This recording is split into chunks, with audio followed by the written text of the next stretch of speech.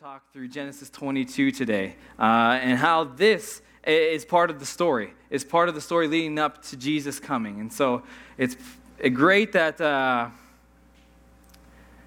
we can take this time to focus, to really focus on, what's happened leading up to it, to connect with it, to let our hearts actually be placed there too, and realize what we would feel in that moment, in those situations, and realize it's part of our story too. And so, with the Advent, we have a reading that we do together as a community. And so, if you don't have to stand, but you have to recite with me. We're going to put up Luke 1:68-69, and we're going to read this together as a family. Praise the Lord, the God of Israel, because he has visited and redeemed his people. He has sent us a mighty Savior from the royal line of his servant David. I'm sorry if I blocked you from seeing that. But this is our scripture that we're going to continue to read every week as we continue through our Advent season. And so, as we get close to Christmas, in my house, there's some anxious people. And the waiting is really brutal for them. When we can think this, waiting as a kid, I remember being a kid and waiting, the weekends felt so long. It felt like they were so far away. And then summer felt ancient. And so you ask my kids, hey, we're going to do that on the weekend. They act like, they're the lady at the end of the Titanic movie where it's it's been 71 years since we got to the weekend. We're okay, kids, stop being so dramatic. And they're it's almost impossible to get to the weekend. They feel like by the Lord's grace, they actually make it to the weekend. It's we didn't think it was going to come, but hallelujah, we made it. And so you tell them we're going on vacation. They're oh, sweet. They're when? I'm yeah, in 4 months. They're you got to be kidding me. That's forever. That's a million bajillion hours is what Jude says. Bajillion is officially a word in our house. And so it's why don't you love us? Why couldn't you make it tomorrow or right now? And so waiting is hard. And I remember at Bible school, during the first semester, you're not allowed to date. And so I met Kim and I was yeah, she's hot. And so I was she's beautiful. And not that, we had a good friendship to start with. I loved her. Well, I guess I can't. I'm confessing things. Sorry. But you're not allowed to date the first semester. And so about October, we kind of knew that we liked each other, but you had to wait until January till, you can make it official. And so, and then for those who know our story a bit, we got here and our house in Eston hadn't sold. And so we waited for it to sell, and we had a rental here for 9 months, and so you're just kind of time's ticking by, and the house hasn't sold in Eston, and it was actually around this time. It was it felt pretty dark, or lonely, or it felt forever. A house, getting a home felt it was so far away. We didn't have somebody in our house in Eston renting. It was empty in the winter. Not good.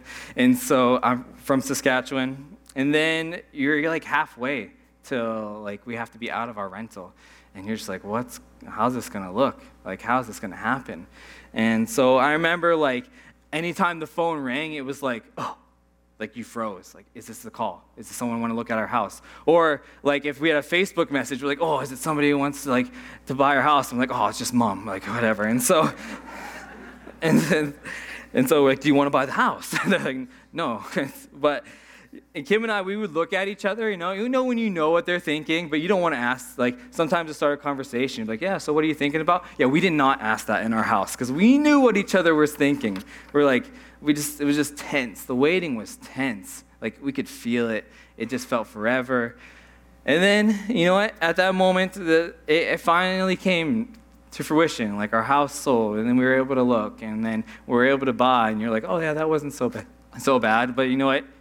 The waiting and the anticipation, if it makes it feel, you feel the weight of it. You feel the weight of what you're going through.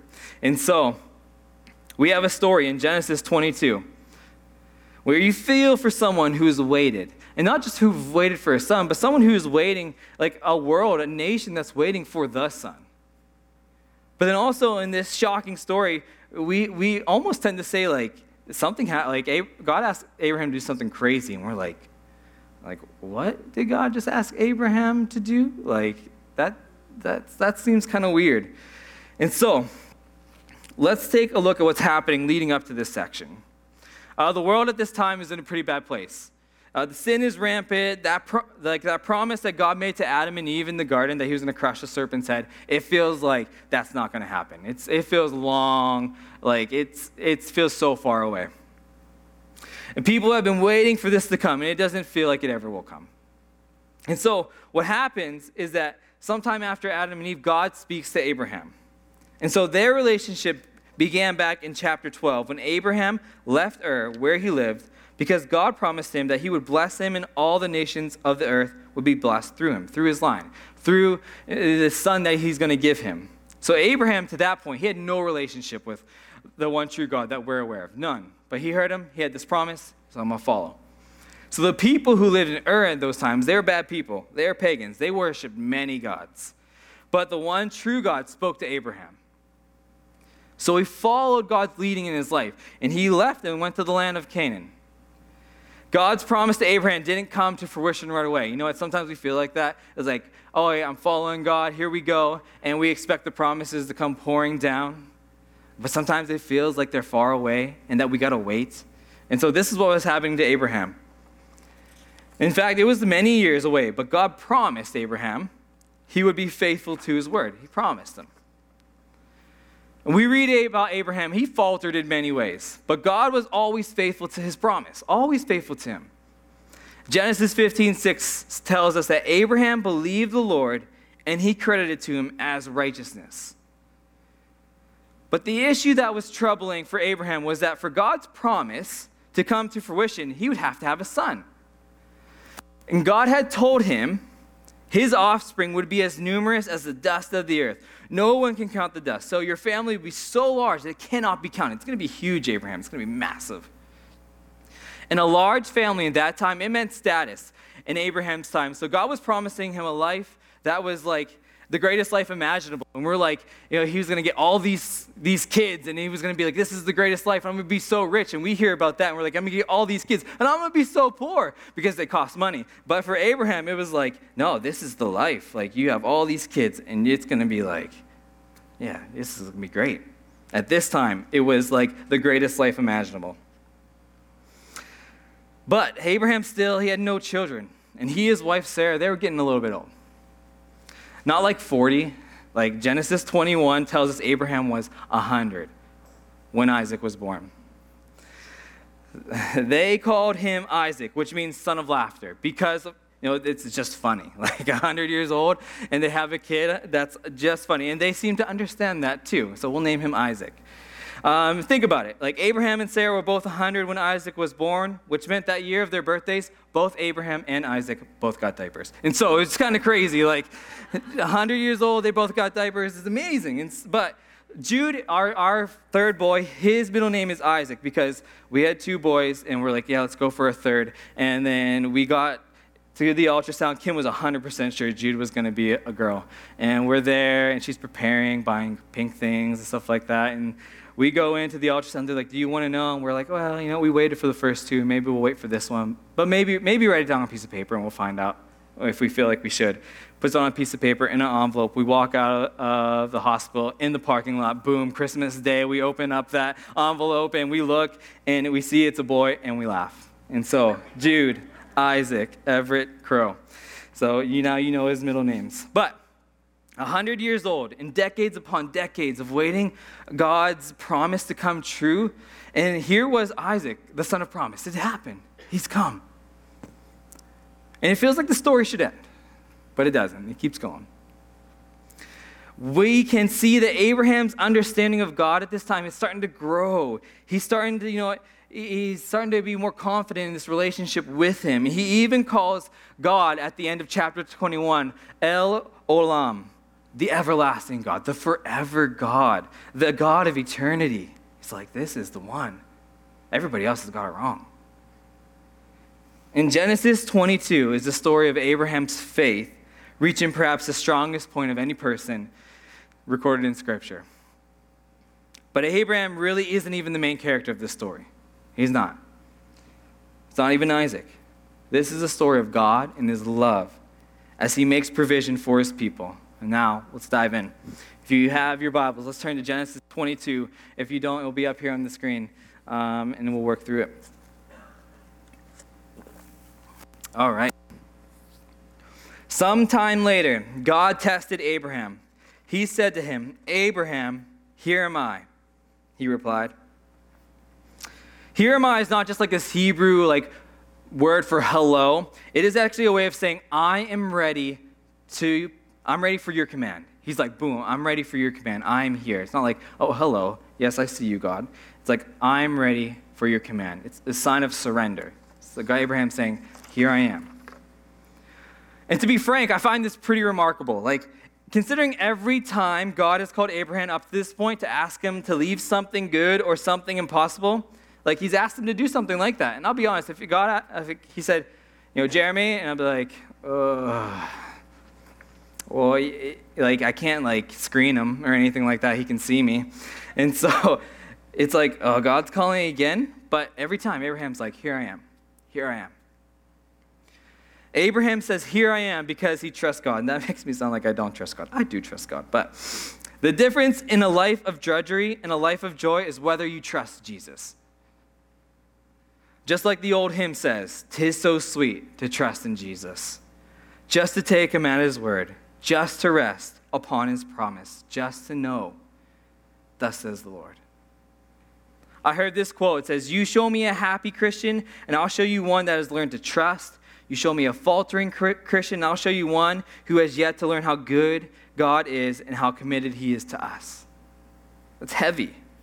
But here he is, Abraham. Here am I. He's ready. He trusts him. He's everlasting God. Then Genesis 22-3 continues, and it says, "Then God said, 'Take your son, your only son, whom you love, Isaac, and go to the region of Moriah. Sacrifice him there as a burnt offering on a mountain. I will show you.'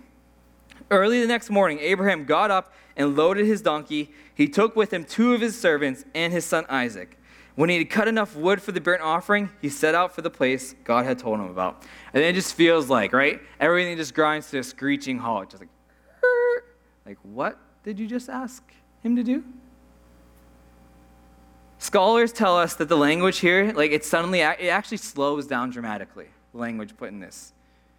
The story is going on, at this clip with Abraham, it's just boom, boom, boom. But this kind of just everything just slows down. This child represented everything to Abraham. Everything that he was hoping for, looking for. This was the child of promise, God. This is the child you promised. This is what we left everything for. We left the land. All their hopes and all their dreams and affections, they were upon this child. The word for son in Hebrew is ben, and this word son is used so many times in this section. It's not just Isaac. It's your son, your son. Take the one, your son. And this is the first mention of love in the Bible. And it is a love between a father and a son. And this is amazing foreshadowing. And it connected with the idea of the sacrificial offering for the son. He's already preparing the story, already showing us what's going to happen. And this is unbelievable. The first occurrence of love does not come from the context of a husband or a wife, or a mother or a child, nothing against that, but a father and a son. This is foreshadowing to what the ultimate picture of love is going to be. This is what love is about. This is the ultimate picture of love. This is the first time you're going to hear about love? Yeah, it's when I sent my son. God says, the son you have been waiting anxiously for, the son I promised you. Yeah, you take him and sacrifice him. You know what would be hard? After all that waiting, for that house, this house that we now live in, if God was like, you know that house I got for you, I provided for you? Yeah, it's really awesome. It's nice and warm. It's cozy. It's got enough room. Yeah, he's like, on Tuesday, yeah, light that thing on fire. So Yahweh provides, #fire for Jesus, #Jesus told me to do it. Just kidding, he didn't. He wouldn't tell us to do something like that. You see, this offering that was going to happen wasn't one of atonement. A sacrifice that is intended to cover our sins. That wasn't what it was. This is a burnt offering, which is an offering that gives of the first to God and says, you deserve my first. You deserve my best. You deserve my everything.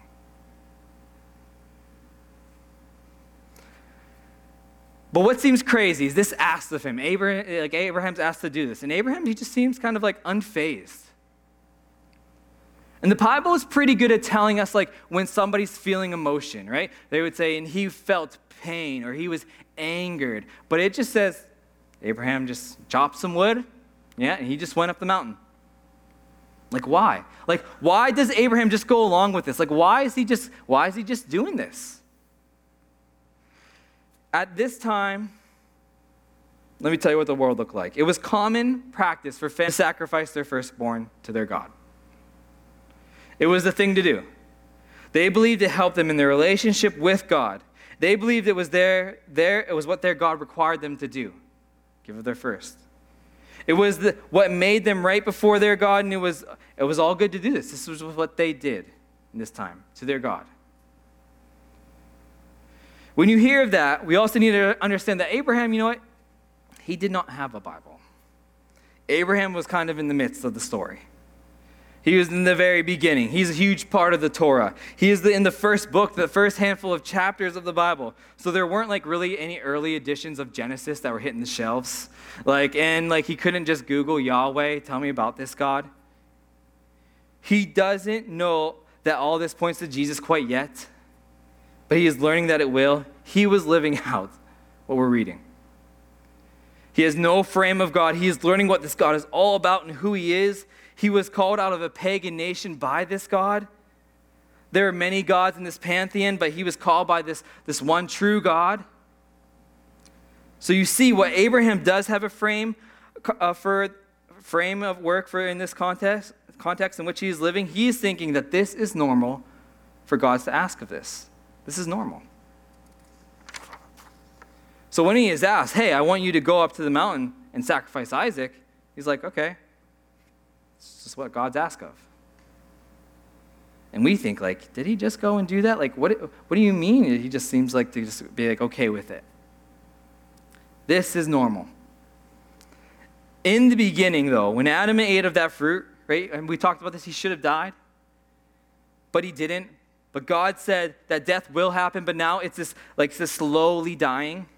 And you see God spared Adam at that moment because he wanted to redeem them. Adam as the first son, Adam as the firstborn should have died. But God wanted to redeem not just Adam, but all after him. So this thought of firstborn sacrifice, it's kind of been felt through people. But God didn't desire the firstborn of earthly humans to be sacrificed in order to make things right. He showed it in the garden, and he's going to show it on this mountain. God was foreshadowing that there will be a sacrifice that is good once and for all, for everyone, and it will be his son, an extension of him, someone who's fully God and fully man. That was the promise, and this is what everybody was waiting for. So when God tells Abraham to take your son, you take your only son, your son Isaac, whom you love, this echoes John 3:16, where it says, for God so loved the world that he gave his one and only son, that whoever believes in him shall not perish, but have eternal life. And the story continues. Genesis 22:4-8. On the third day, Abraham looked up and saw the place in the distance. He said to his servants, stay here with the donkey while I and the boy go over there. We will worship, and then we will come back to you. Abraham took the wood for the burnt offering and placed it on his son Isaac, and he himself carried the fire and the knife. As the two of them went on together, Isaac spoke up and said to his father, Father, yes, my son? Abraham replied. The fire and wood are here, Isaac said, but where is the lamb for the burnt offering? Abraham answered, God will provide the lamb for the burnt offering, my son. And the two of them went on together. Abraham's faith and foresight, they're kind of staggering in this. The New Testament gives us kind of more insight into what Abraham's frame of mind is here. Paul writes in Romans 4 that he did not waver in unbelief at God's promise, but was strengthened in his faith and gave glory to God because he was fully convinced that what God had promised, he was going to be able to do. He was fully convinced. Whatever God had promised, he's going to be able to do it. Right? He's everlasting God.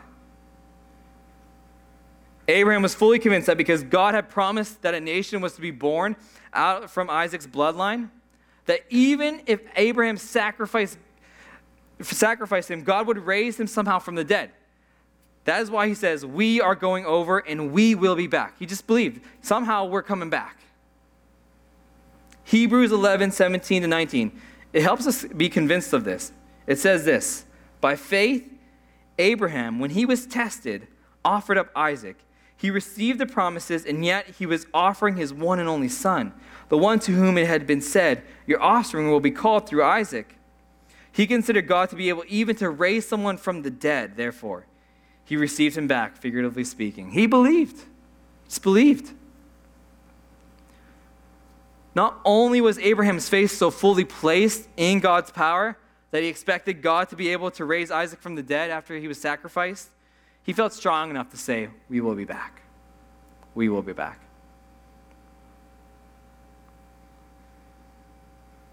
It feels like Abraham, by the grace of God, is somehow to understand the idea of that God will provide a sacrifice himself. He's going to understand, I think God's going to provide the sacrifice himself.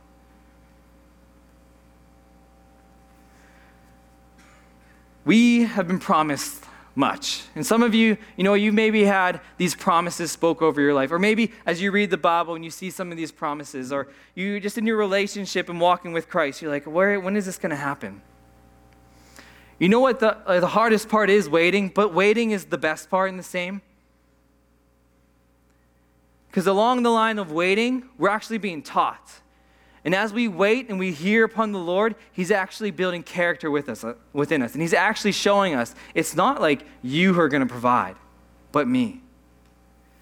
So as we have these promises and God, where are you? These things feel forever.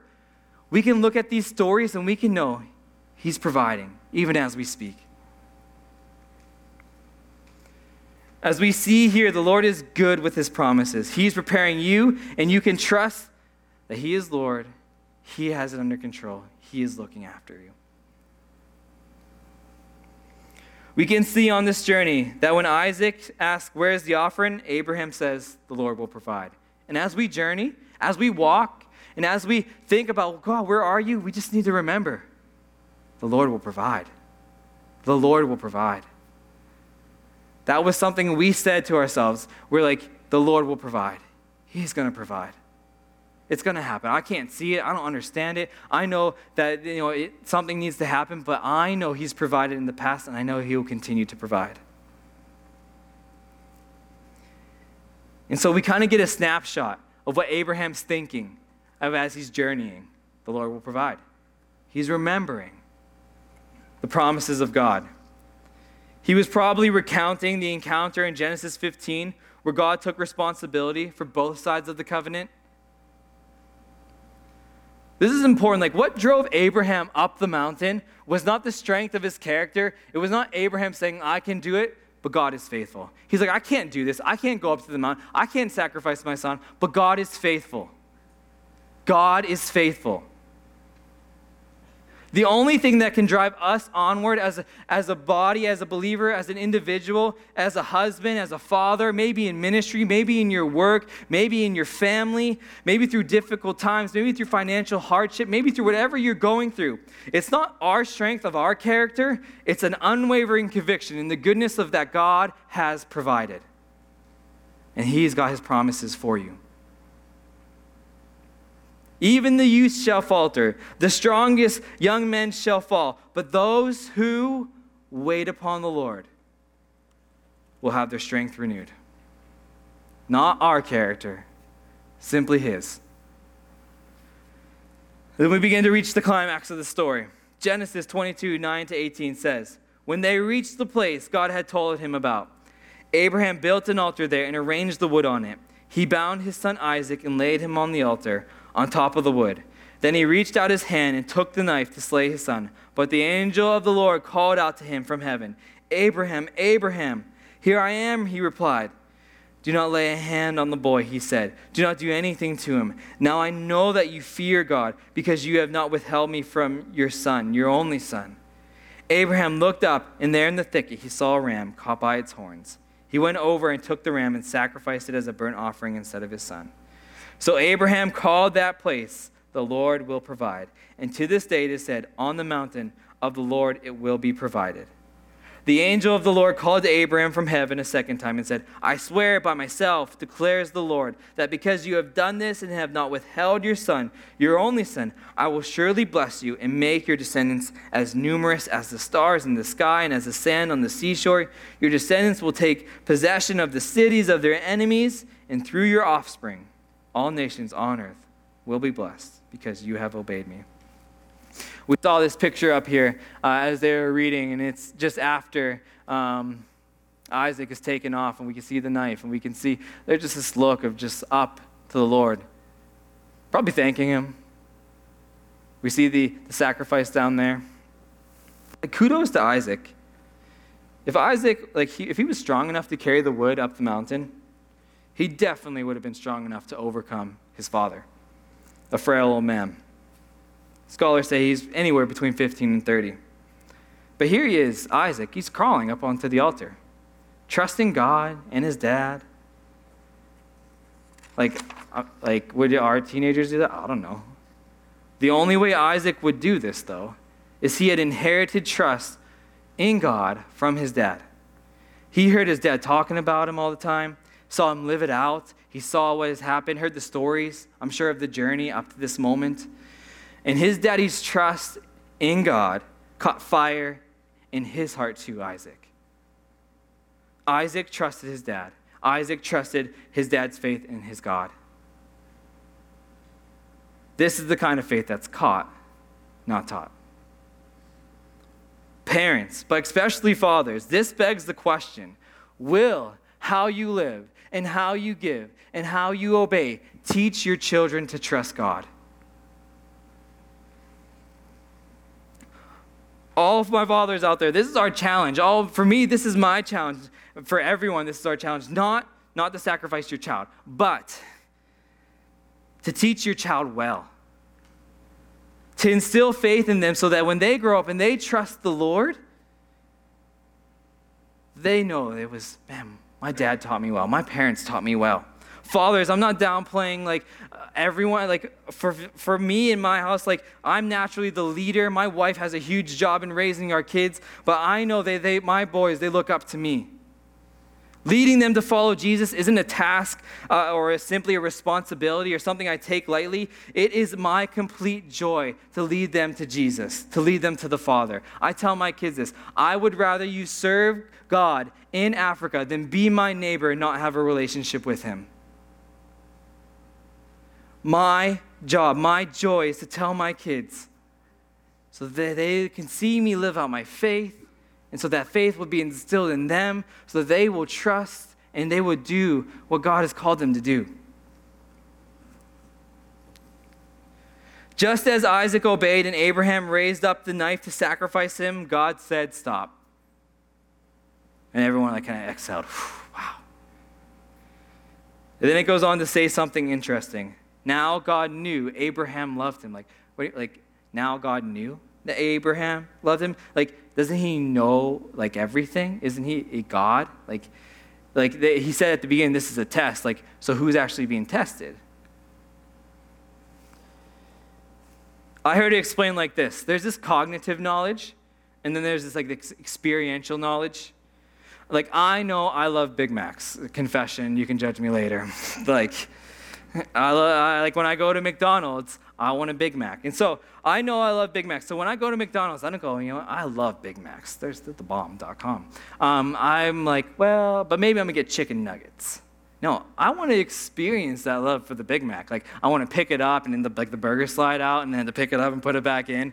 And then take a bite of it and be oh man, my hands smell for the next 3 days. There's that aroma of McDonald's that stays with you. That's the aroma of love. And so, I love Big Macs. Intellectually, I know this, but I want to experience it. And God seems to be this way, not about Big Macs. He just gave me that gift. It seems like he is saying, I may know the future and I may know your heart, but I want to experience the journey, the intimacy. He wants to know experientially, is Abraham really someone who loves me? Because, right, he called him out with a promise. But now he wants to know, does he really love my promise? Does he really love the promise of a blessed future? Does he really love what I can do for him? Does he really like what lies ahead? Or does he love me? And so this is the question of, where does your treasure lie? Does it lie with the Lord, or does it lie with what the Lord can do for you?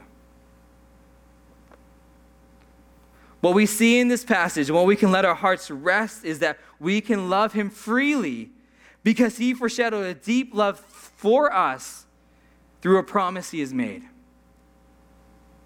This offering made sense to Abraham, and he was willing to do it. He was saying, you deserve my first. You deserve my first. I love you. I love you. And then the story ends. But it ends like this, with God providing the sacrifice. When you name a place, in closing here, and we're going to take communion. When you name a place, it's extremely significant in Hebrew culture what you name it, because it encapsulates or summarizes the significance of what has taken place there. It's interesting that they call this place the Lord provides, not Abraham obeyed. They call it the Lord provides.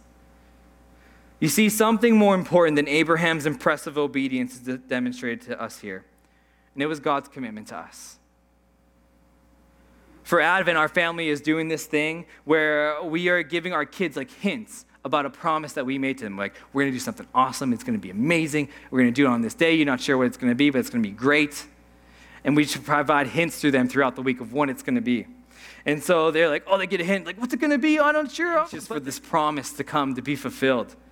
So they are waiting and waiting and waiting for this event to happen. And each clue gives them an idea of what it's going to look like, what this promise looks like.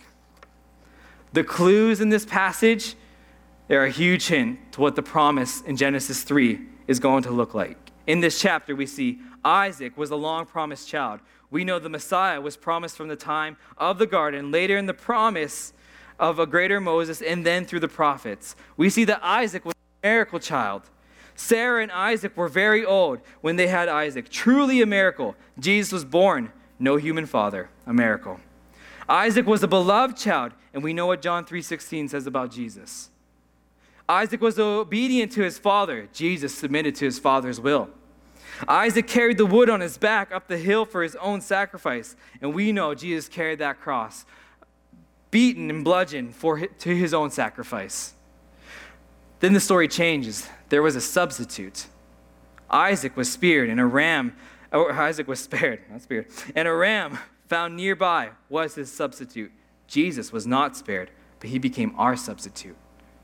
The sacrifice was on Phil Collins. The sacrifice was on a hill. In fact, there is good reason to believe that this hill was in the same area, and perhaps the same hill where Mount Zion sits. These mountains of Moriah were right outside of Jerusalem, and scholars tell us that these mountains were precisely where Calvary would have been. So in other words, on this very mountain where Jesus died, a drama was enacted 1,000 years earlier. Abraham plays the part of God. Isaac played the part of Christ, but only up until that moment that God stops the sacrifice and points to the lamb caught in the thorn bushes, caught by his horns, not by his body, because if he was caught by his body, he wouldn't be unblemished, but caught by his horns, an unblemished sacrifice. Then 1,000 years later, Jesus would walk up that same mountain. But this time, no substitute lamb would be provided because he himself was that unblemished lamb. This story isn't about a cruel God, but a loving one. A God who will carry out his promise. His heart is to see his children he created to come know him. And I'll call the worship team up, and then we're going to get ready for communion. The story of Abraham's life is one of agonized waiting. It feels long. For the promised land, it felt long. For a child in the pinnacle of his faith, for a positive outcome to this long journey, possibly the final one with his beloved son up this mountain. If Abraham felt hopeless or angry or confused or anguished during this 3-day journey to the mountain, like we didn't know it, we couldn't tell. But we feel the pain of Abraham as we read this story and his waiting. It seemed like Abraham got what he was waiting for. He got it. He got his son. That's what he was waiting for. But the promise of a life with Christ, with God, is greater than anything we can experience here on earth. And Abraham realizes this. He's like, my son is amazing. God, you are worth more than him. You are actually what I was waiting for. We feel that a Christmas with family where there's no fighting or quarreling will be the most perfect, fulfilling Christmas, but that pales in comparison to a life with Christ. He is what we are waiting for. He fulfills everything that we waited for. What Abraham was waiting for was a Savior. And he knew God would provide that Savior. The waiting for this promise to be fulfilled in the form of a Savior was long. Over the many years between Isaac and the arrival of the promise, they regularly forgot. But Advent is more than waiting for Christmas. It's about celebrating the waiting is over. The Messiah has come. But it also reminds us that he is promising to come again. And so, he came. His son, Jesus. And he died on this cross for us as that ultimate sacrifice. That one in this story that was foreshadowing to the one that was going to come. And he fulfilled it. And so what we do today, we do in remembrance of that waiting for that Messiah. And we feel with Abraham what he was waiting for. I'm going to call Mike down and we're going to prepare to take our communion. If you're new here, how we do it is I'll stand on one side, Mike will stand on one side. We'll both have the elements. And then as the song begins, then you can come down, you can grab your emblems, then you can take them back to your seat. And then we'll partake them together. But before we do this, I just want to pray. Father, we thank you that you came as the ultimate sacrifice, that everything is pointing towards you. Lord, that you are that perfect, spotless ram. Lord, that you longed to have relationship with us, that you longed to make this right, even though we made it wrong. And we thank you that the anticipation is no more, that we can have relationship with you, that the waiting is over, but there's also now knowing that you're coming again. And so we wait some more, but with the promises we can hold on to. So we thank you. We thank you for this story that shows us your love for us. Amen.